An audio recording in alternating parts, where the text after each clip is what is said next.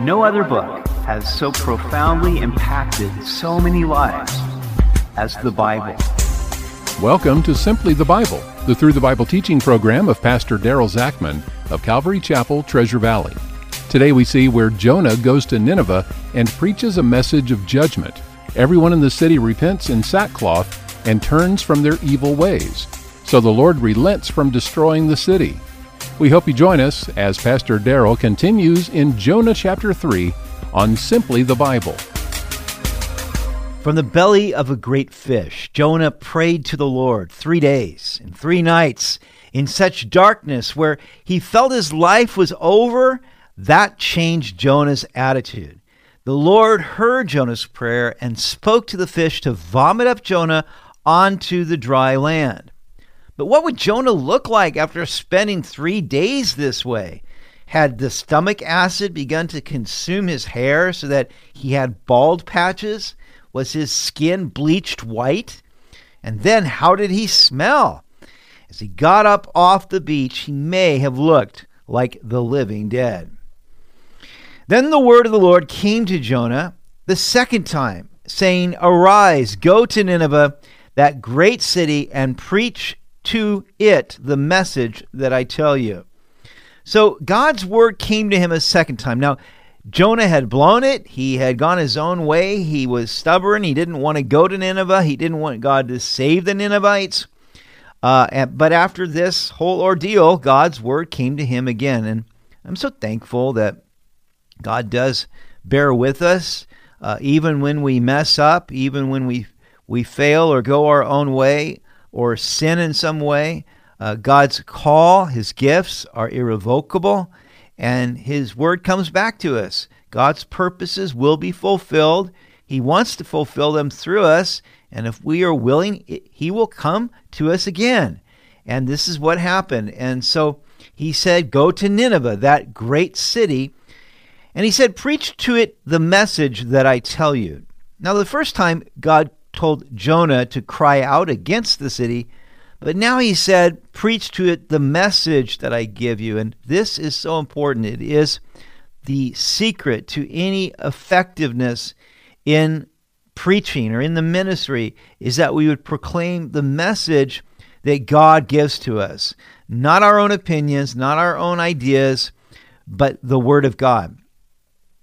And so Jonah arose and went to Nineveh according to the word of the Lord. Now Nineveh was an exceedingly great city, a 3-day journey in extent, and Jonah began to enter the city on the first day's walk. Then he cried out and said, "Yet 40 days, and Nineveh shall be overthrown." Now, it would have taken him about a month to travel from the Mediterranean coast to Nineveh. During that time, he had much opportunity to think about what God had taught him through all this. Perhaps one of the lessons he learned was that obedience to God is the best safety net. We need not fear either men or circumstances. If we fear God and if we obey the word, then we will have the help of the Lord.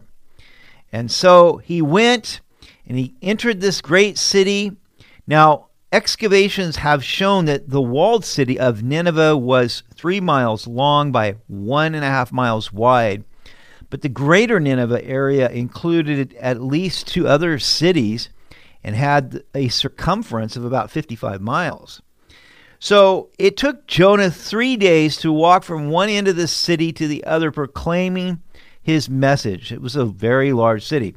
So Jonah proclaimed this 8-word message, "Yet 40 days and Nineveh shall be overthrown." It's actually only 5 words in Hebrew. There was no hope given, no call to repentance, only a message of doom and gloom that the Ninevites had only 40 days left to live. Now, if Jonah did look like a walking, bleached zombie as he preached, it certainly would have added an eye-popping visual to his message of impending doom.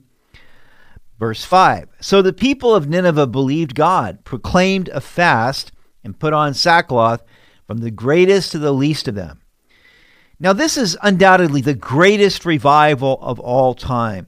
Here you have the entire city, from the greatest to the least, repenting of their sins, believing God, putting on sackcloth, mourning over what they had done, turning from their sins. It's amazing, and we can only hope that such a revival could happen in our land. I think it is the greatest need that we have, is for there to be a national and even a global revival where people recognize their sins and turn to God in genuine repentance. The first thing here is that they believed God. So we don't know what all Jonah preached. It was probably more than these 5 Hebrew words, but they had to know enough to put their faith in God, and they believed in him. Then they acted accordingly. They proclaimed a fast, and that would be an outward manifestation of their inward mourning. Then they put on sackcloth, which was a coarse black cloth made from goat's hair that was worn tight against the skin. It was very uncomfortable, but it was a sign of mourning or repentance. And from the greatest to the least of them, everybody in the entire society was doing this. It wasn't just a few. The entire city, this great city, all did this together. Then word came to the king of Nineveh, and he arose from his throne and laid aside his robe, covered himself with sackcloth, and sat in ashes. So even the king laid aside his robe. He humbled himself before God. Now, when leaders are willing to humble themselves and turn from their sins, then it makes it easier for their people to do likewise. We lead by example, and the greatest leaders will lead by their example. Abraham Lincoln was a great example. During the Civil War, he proclaimed times of fasting and prayer and even days of thanksgiving, and led by example. Verse 7, and he caused it to be proclaimed and published throughout Nineveh by the decree of the king and his nobles, saying, let neither man nor beast, herd nor flock taste anything. Do not let them eat or drink water, but let man and beast be covered with sackcloth, and cry mightily to God. Yes, let everyone turn from his evil way and from the violence that is in his hands. Who can tell if God will turn and relent and turn away from his fierce anger so that we may not perish? So the king of Nineveh issued this proclamation to all of his subjects, and he proclaimed the strictest fast, which would be a fast of both food and water. Not only was this for the people, but also for the animals as well. Their domesticated animals would fast as well. And then they would all wear sackcloth, including the animals. I've never heard of sackcloth on animals before, but his actions were thorough in showing a real intent to change. Then they cried mightily to God. This was not just a routine prayer. This was a heartfelt prayer like, God, come through for us or we die. And so then he said that they must turn away from their evil ways and their violence. And of course, it was because of violence that God was pronouncing this judgment. The Assyrians were renowned for their terrible, horrifying deeds, where people would rather commit suicide than be turned over to the Assyrians. They would skin people alive. They would bury them alive. They would just do horrendous things. And so he said, we must turn from all this. And who can tell what God might do? Now, there was no guarantee. There was no good news. There was nothing like, well, if you do these things, then God will forgive you. There was nothing like that. They were just hoping that maybe God would change his mind and that the judgment wouldn't come. And they probably figured, well, what do we have to lose? We're going to die anyway, so let's just see what God will do. Then God saw their works, that they turned from their evil way, and God relented from the disaster that he had said he would bring upon them, and he did not do it. I love this. It's like God couldn't stop himself. Now he knew ahead of time. This is why God was so adamant that Jonah go to Nineveh to begin with. He no doubt knew that they would repent. But now it was still upon them to do it. There's God's sovereignty in the situation, but there was man's responsibility to turn from their sins and to seek God. And when they did it, then God relented from the disaster that he had proclaimed. But I think what is so marvelous about this story is that it shows us the way to revival. Now, this has been something that's been on my heart for many years, that God would show us the way to revival. I believe that it is the only hope for our nation. I believe it's the only hope for the church to be effective in the culture. Judgment must begin in the house of God. There needs to be revival within the church. And how do we do that? And I believe there's 4 steps here that we see. First, there needs to be the faithful preaching and the faithful hearing of the Word of God, God's message. It's not our opinions that people need to hear. It's not a social gospel or a political gospel. It is the empowered, Spirit-inspired Word of God. Second, people need to believe in God. They need to believe that what God has said is true, and where God has called out sin, that we need to accept it as sin and turn from it. Then there needs to be the actions based upon our faith. Just like they put on sackcloth, they declared a fast, they cried out to the Lord, they took action based upon the message that they heard. And then finally, we need to turn from our specific sins. It may be sexual indulgence or pride or selfishness or the lack of love or laziness or materialism or hypocrisy. These things that separate us from God and cause us to lose our effectiveness as His people. We need to turn from these things as the Lord convicts us of them.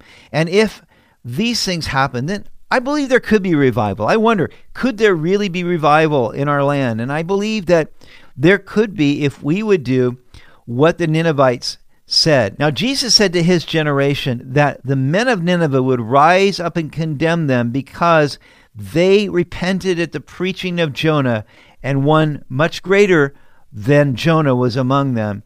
And I believe that they will also rise up and condemn us if we do not heed this amazing word of God that we've been given. We've been given not just 5 Hebrew words, but the entire revelation of God, including the New Testament with the words of Christ and the apostles. And if we just ignore these things and do not repent and do not seek the Lord, then yes, I think what Jesus said to his generation would be true of us as well. We pray that that would not be the case. We pray that there would be revival, and may God help it to come. Let's close in prayer. Father, we do just thank you for this story, and we could hardly believe it if it were not in your word, but Lord, here it is possible that people can hear your message and can be cut to the heart and turn from their sins and seek you. And Lord, we just pray that that would be the case. We pray that you would begin in the churches, Lord. We pray that you would begin with us, that you begin with me. And Lord, just bring revival across our land. Lord, a heartfelt repentance, genuine seeking of God. You said if we seek you with all of our hearts, we will find you. So we pray this and we ask it in the name of your Son, Jesus Christ. Amen. You've been listening to Simply the Bible, the Through the Bible teaching program of Pastor Daryl Zachman of Calvary Chapel, Treasure Valley.